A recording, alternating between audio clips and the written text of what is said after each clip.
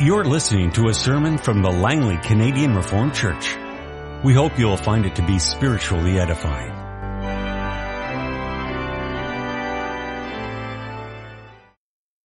Please open your Bibles. We'll read together from Judges chapter 2, the verses 6 through 23. After Joshua had dismissed the Israelites, they went to take possession of the land, each to his own inheritance. The people served the Lord throughout the lifetime of Joshua and of the elders who had outlived him and who had seen all the great things the Lord had done for Israel. Joshua, son of Nun, the servant of the Lord, died at the age of 110, and they buried him in the land of his inheritance at Timnath-Heres in the hill country of Ephraim, north of Mount Gash. After that whole generation had been gathered to their fathers, another generation grew up who knew neither the Lord nor what he had done for Israel. Then the Israelites did evil in the eyes of the Lord and served the Baals. They forsook the Lord, the God of their fathers, who had brought them out of Egypt. They followed and worshipped various gods of the peoples around them. They provoked the Lord to anger because they forsook him and served the Baals and Ashtoreths. In his anger against Israel, the Lord handed them over to raiders who plundered them. He sold them to their enemies all around, whom they were no longer able to resist. Whenever Israel went out to fight, the hand of the Lord was against them, to defeat them, just as he had sworn to them. They were in great distress. Then the Lord raised up judges, who saved them out of the hands of these raiders. Yet they would not listen to their judges, but prostituted themselves to other gods and worshipped them. Unlike their fathers, they quickly turned from the way in which their fathers had walked, the way of obedience to the Lord's commands. Whenever the Lord raised up a judge for them, he was with the judge and saved them out of the hands of their enemies as long as the judge lived. For the Lord had compassion on them as they groaned under those who oppressed them and afflicted them. But when the judge died, the people returned to ways even more corrupt than those of their fathers, following other gods and serving and worshiping them. They refused to give up their evil practices and stubborn ways. Therefore the Lord was very angry with Israel and said, "Because this nation has violated the covenant I laid down for their forefathers and has not listened to me, I will no longer drive out before them any of the nations Joshua left when he died. I will use them to test Israel and see whether they will keep the way of the Lord and walk in it as their forefathers did." The Lord had allowed those nations to remain. He did not drive them out at once by giving them into the hands of Joshua. Our text this morning is Ruth chapter 1, the verses 1 through 5. In the days when the judges ruled, there was a famine in the land, and a man from Bethlehem in Judah, together with his wife and 2 sons, went to live for a while in the country of Moab. This man's name was Elimelech. His wife's name was Naomi, and the names of his 2 sons were Mahlon and Chilion. They were Ephrathites from Bethlehem, Judah, and they went to Moab and lived there. Now Elimelech, Naomi's husband, died, and she was left with her 2 sons. They married a Moabite woman, one named Orpah and the other Ruth. After they had lived there about 10 years, both Mahlon and Chilion also died, and Naomi was left without her 2 sons and her husband. Beloved congregation of our Lord and Savior, Jesus Christ, this morning we begin to look at the book of Ruth. The Old Testament, book of Ruth, short book, beautiful story. And as we look at this account of a certain time in the history of God's people and what was going on there, sort of an in-depth look, zooming in on one particular family, the first thing that needs to have our attention is the title of this book. That is, that it's named Ruth. And the question is this really the best title for this book? Should it be called the book of Ruth? I had the experience once of watching an examination for a seminary student, desiring to have permission to preach God's word among the churches. And this student had been assigned a chapter from the book of Ruth. And during the course of this examination, I don't know if you've ever been witness to one of these, Basically, the student is there all alone. Surrounding him are a bunch of ministers and elders, and they all gang up on this one student and ask him the most difficult questions that they can think of. And so while this was going on with this student, one of the ministers there asked him about this chapter in the book of Ruth that he had been assigned to study, asked him, do you think that this book should be named Ruth? And the student thought for a while and then said, well, I'm not sure if it should be called Ruth, but it is. So, it seems like a good name.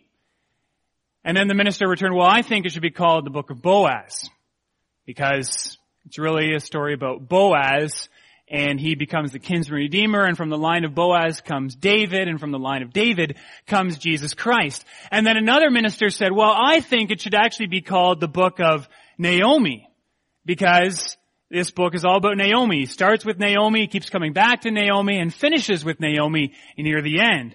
And another minister piped up. Everyone seemed to need to get their word in and said, well, I think it should be called the Book of David, because that's what the book points to. And another one, of course, said, I think it should be called the Book of Jesus Christ, because ultimately it's all about him. And while all this was going on, the student was much relieved because he didn't have to answer any more questions about the book of Ruth.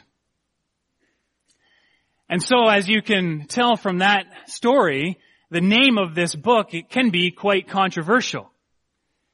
Now, if I had to choose from any of the characters' names in this book, I would say that this book really is about Naomi.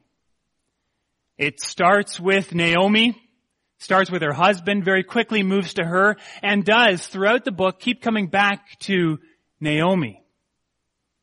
Finishes with Naomi at every chapter and the book as well.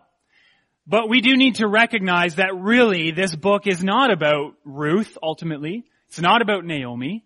It's not about Boaz. It's not about David. It is very tempting when you look at Old Testament narrative, the accounts of God's people in the Old Testament, to become super focused on the characters in the story. To look at what the characters are doing and thinking and how they're acting, and to judge by that. Are they being good? Are they doing right? Are they doing wrong? What can we learn from what they're doing? And that is good to do.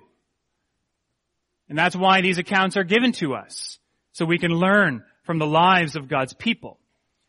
But ultimately, this account, as every account of history that's given to us in God's Word, is ultimately about none of the characters in the account, but it's about God.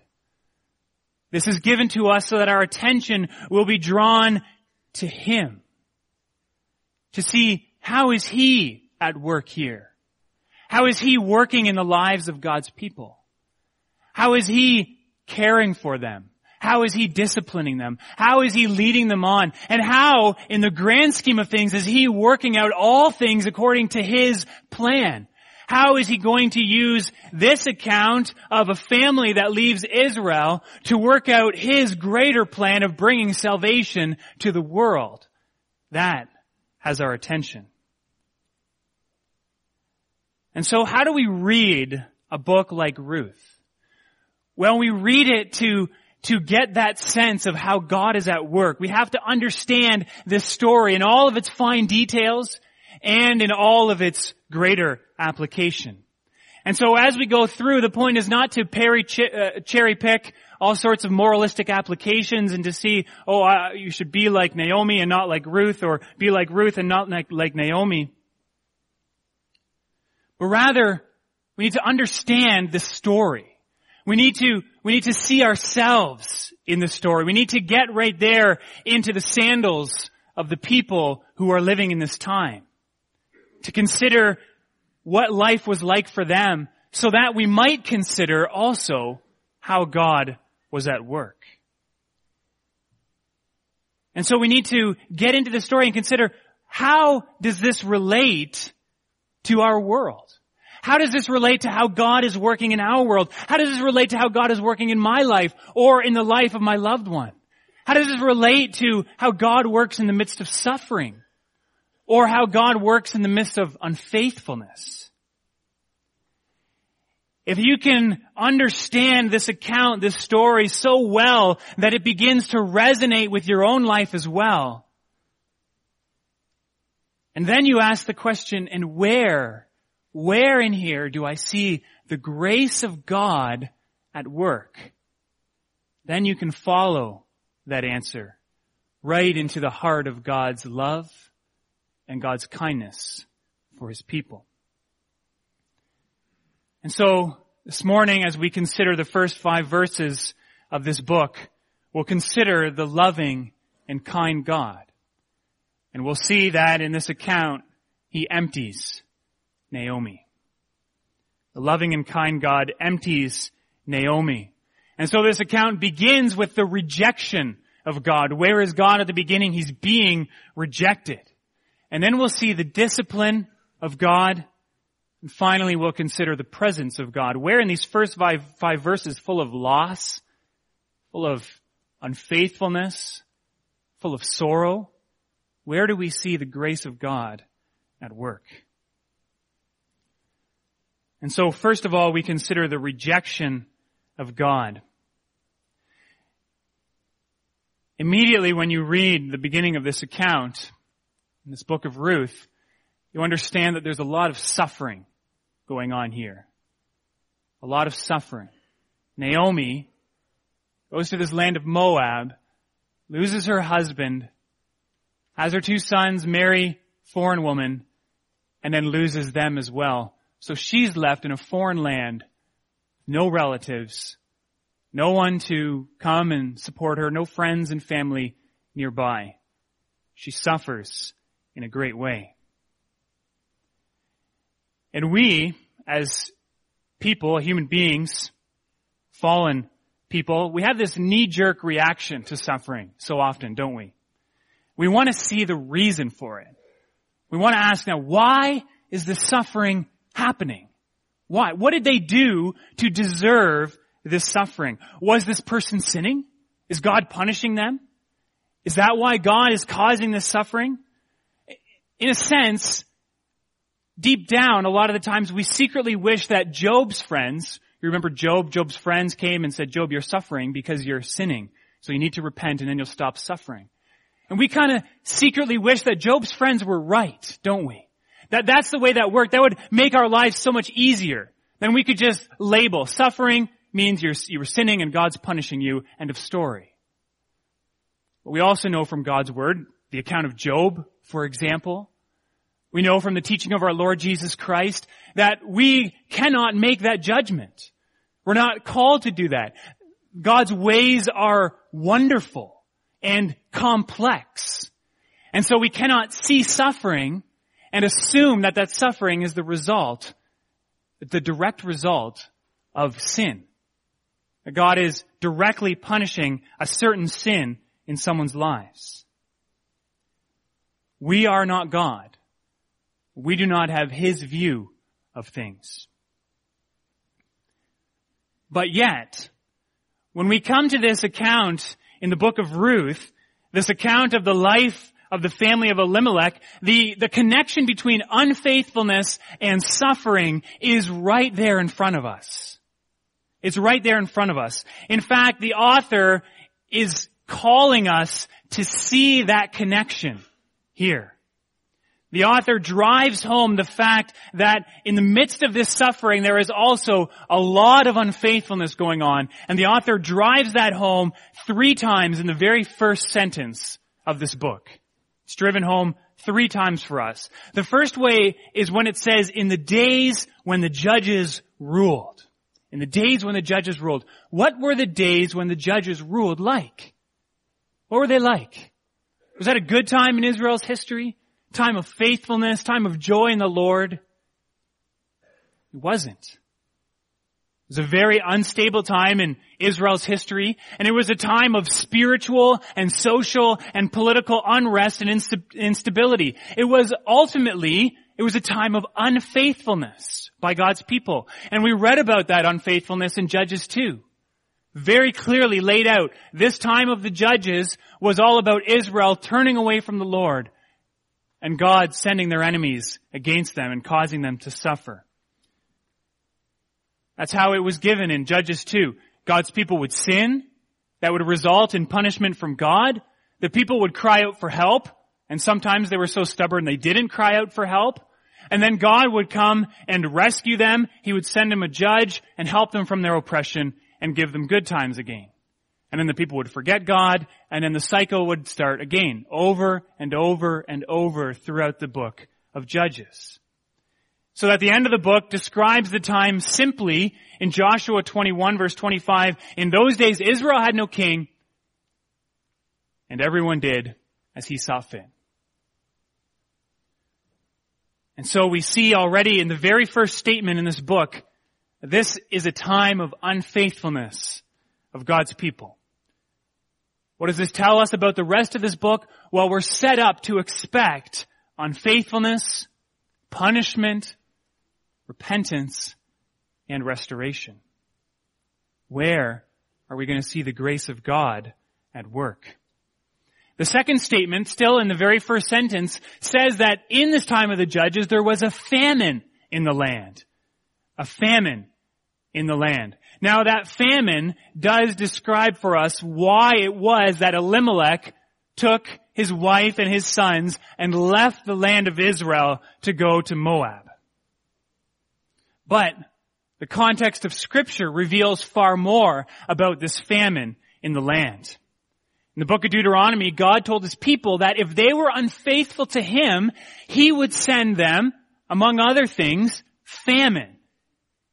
He would send them famine and the hardship and suffering that comes from famine to call them back to himself. In Deuteronomy 28, he says on the one hand that faithfulness on their part is going to result in seasons of productivity and growth. But unfaithfulness is going to result in seasons where, and I quote from Deuteronomy 28, the Lord will strike you with wasting disease, with fever and inflammation, with scorching heat and drought, with blight and mildew, which will plague you until you perish.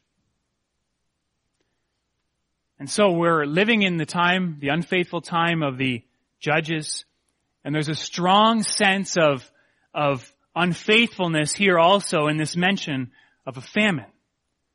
So where is this story headed?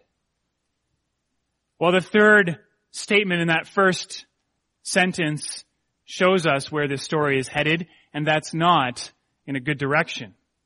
Things only get worse as we continue there, and we learn that a man from Bethlehem in Judah, together with his wife and 2 sons, went to live for a while in the country of Moab. Now we should just mention, first of all, that Bethlehem literally means house of bread. This was a very productive area in Israel. This was an area where they always had a good barley harvest, but yet there is no harvest in this time. That's how devastating this famine is.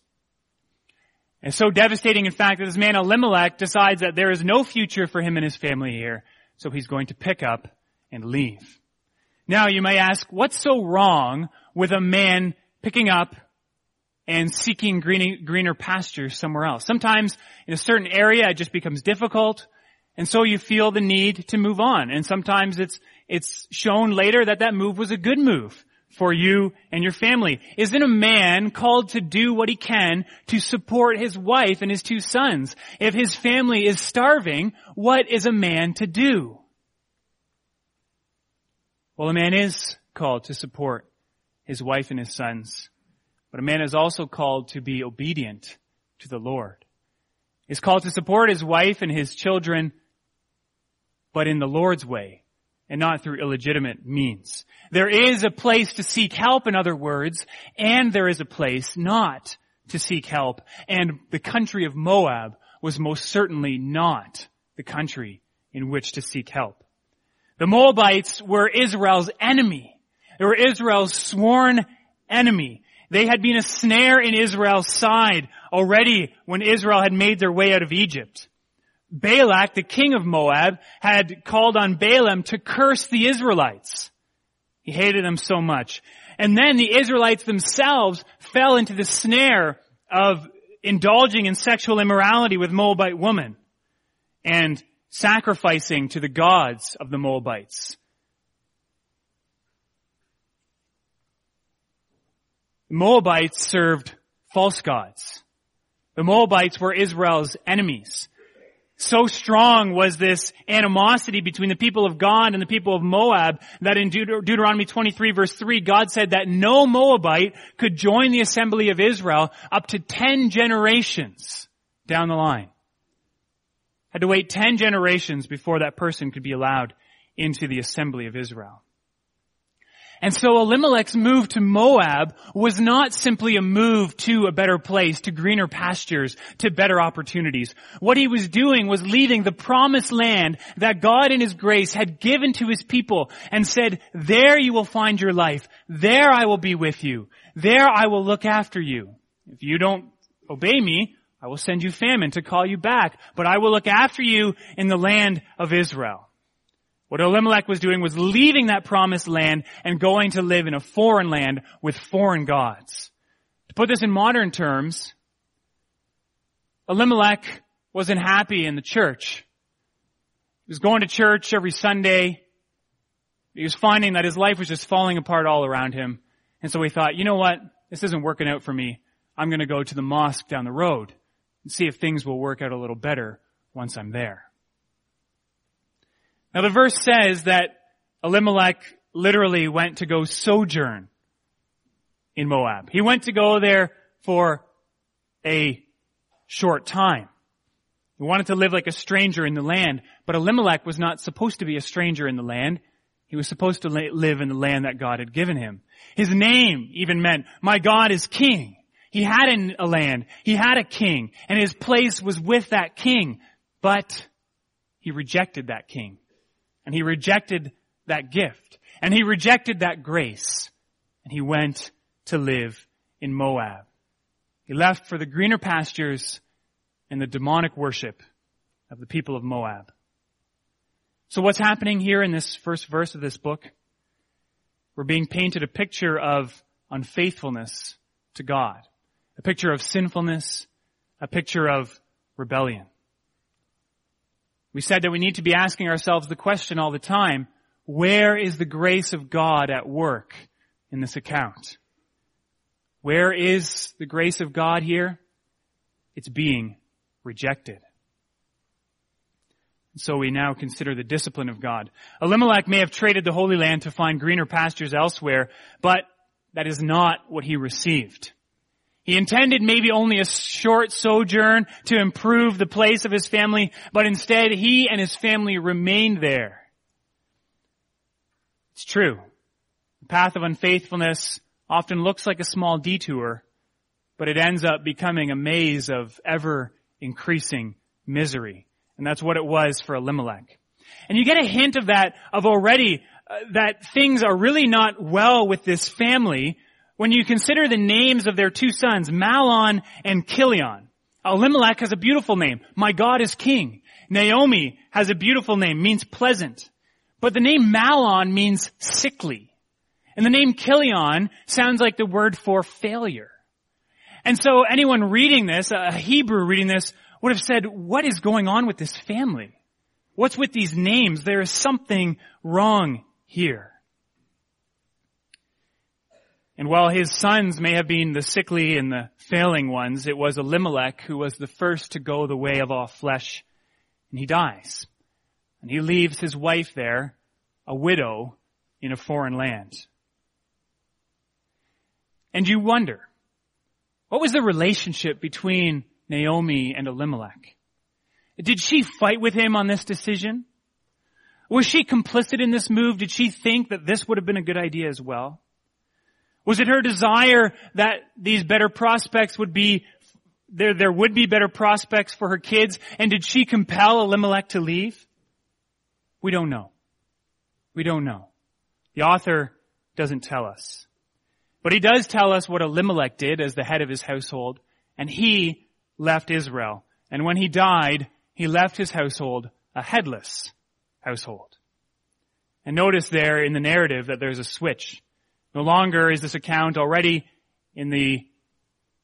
by the third verse, no longer is this account about Elimelech. But now it's about Naomi. Elimelech is introduced in verse 3 as Naomi's husband.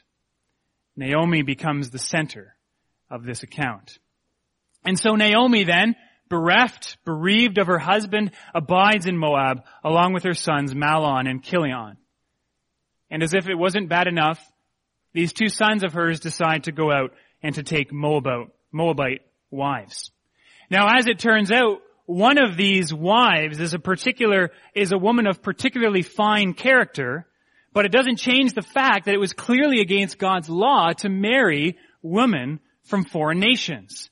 It was against the covenant that that God had made with them by circumcision. They were not to take wives from among foreign nations, but they did. And they lived in that land 10 more years. And after 10 more years there is more suffering as the wombs of their wives are barren. No children come from these marriages. Naomi has no husband, and there is no grandchild to comfort her in her old age. And following those 10 difficult years, Naomi's sons also die. And she's left a widow with nothing but 2 foreign daughter-in-laws. And so at the very beginning, this account and the author of this, and the Holy Spirit, calls us to look at Naomi, to see what's happening to her. Look at her suffering and consider her grief. Feel the sorrow that's been caused by her husband's unfaithfulness and that of her sons. The word to describe the summary in verse 5 where it says, so Naomi was left without her 2 sons and her husband. The word is bereaved. That's what it is to be bereaved. You're left without. Naomi is bereaved. The author calls us to see Naomi here, to open our eyes wide and to see her in her suffering. Don't turn your eyes from this widow who's lost her husband and her 2 sons and is living in a foreign land. Don't turn your eyes from her suffering, but look at her. Consider her. See her standing at the grave of that last son who has passed away. See her standing there with no family to comfort her, with no priest, with no Levite, with no elder, with no one to come and comfort her with the promises of God.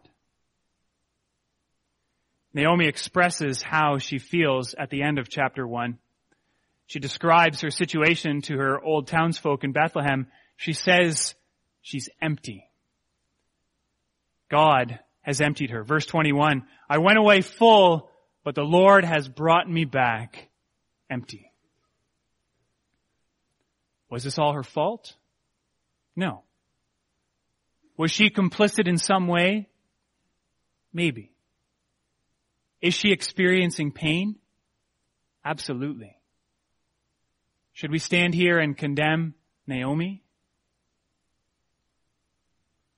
Brothers and sisters, we have to recognize the truth of the statement, there but for the grace of God go I. There but for the grace of God go I.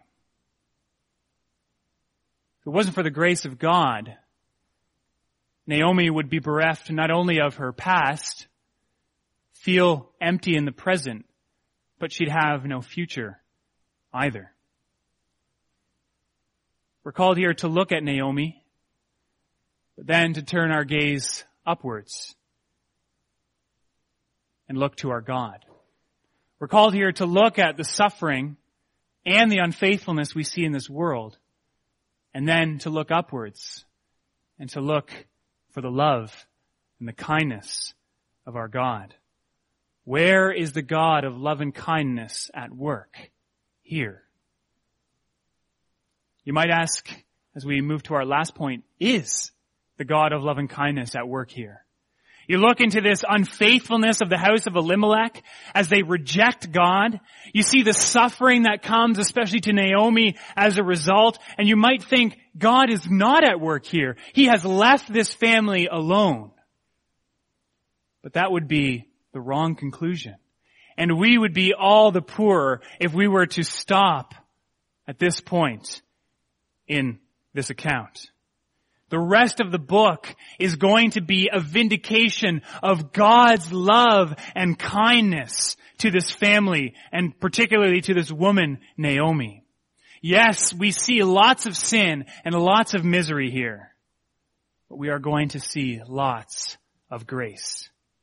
So where is the God of love and kindness at work? Well, first of all, God is present even here in His unfaithfulness and this suffering in His providence. If we're to see God at work at any time, then we must first of all confess that everything is in God's control. God is in control, also here. If He is not, then He is not God. The believer confesses that nothing comes to us, nothing comes to anyone by chance, but by God's fatherly hand. This is God directing this world. Now, this is not, I repeat, a call for us to find unfaithfulness in all suffering, to find that direct link. The true God works in mysterious ways, and the presence of suffering is not always the direct result of unfaithfulness. Read the book of Job. The point in this book is not to cause everyone who suffers to assume that their suffering has been directly caused by some moral fault of theirs.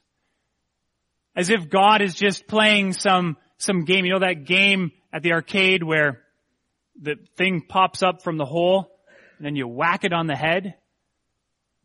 That's not what God is doing with His people in the world. He's not waiting for some unfaithfulness and then whacking them on the head. God's ways are higher than our ways. And His purposes are higher and greater than what our eyes can see or what our hearts can conceive. But at the same time, everything comes from His hand. In fact, it was a small view of God, a limited view of God that caused Elimelech to leave the land of Israel in the first place. It was because Elimelech couldn't consider the higher purposes of God. He thought, enough with God. I'm going to leave this. I'm going to go to a foreign land. Well, that doesn't make any sense because God is the God of this whole world. You can't run from God and run to Moab. He's there as well. As this family goes to Moab, God goes with them. And He goes as God, in control of everything and a God of grace. This family leaves Him, but He does not leave them. They have a short-term view of how to make things better, but God has a long-term view of how to make things better. And He works for their good, even in their bad. He is the God of the long view. We are the people of the short view. We do not always see things the way that God does, but as His people, we're called to trust in His ways, that He is in control and He's leading all things by His fatherly hand, by His loving and kind hand. And that calls us to a second place to see God present in His love and kindness, and that is in His plan that He's working out. Naomi cannot see this, and the reader can barely discern it, but yet it's there. There's a small, slight whisper of this grand plan, this beautiful plan that God has, this beautiful plan that God is working out and will bring to completion, to fulfillment, this plan for the coming of Jesus Christ. And where do you hear that plan resonate the most? You hear it in the announcement of the unfaithfulness that happens in the first verse of this book. We read there that this was the time when the judges ruled. And the reader, as they hear this, says, well, what happened with that time? Did it end? Did the judges not rule anymore? And the first readers of this book would have known, no, they don't. They don't rule anymore. Instead, Israel is ruled by a king, and ruled by a king after God's own heart. Following this time, King David came along. And because he was a man after God's own heart, the people also enjoyed a time of refreshment and renewal, a time of obedience and trust in the Lord. And we hear and we know that even things didn't pan out for the kings who were to come, that the kings ultimately became like the judges, and there was this cycle of unfaithfulness and punishment. we know that a greater king than even David came along. And he has ultimately and finally restored things for God's people. The King, Jesus Christ, came. And so we hear in the days when the judges ruled, we know that there is an end to this cycle of unfaithfulness for God's people. And it finds its end in Jesus Christ. And second, when we hear about this famine, then the question that we ask is this famine going to end? Is God going to return to his people? Are they going to repent? Is he going to feed them again?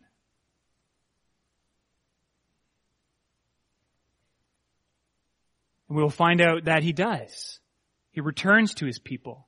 But then again, his people will fall away and God will return. And that's what he does.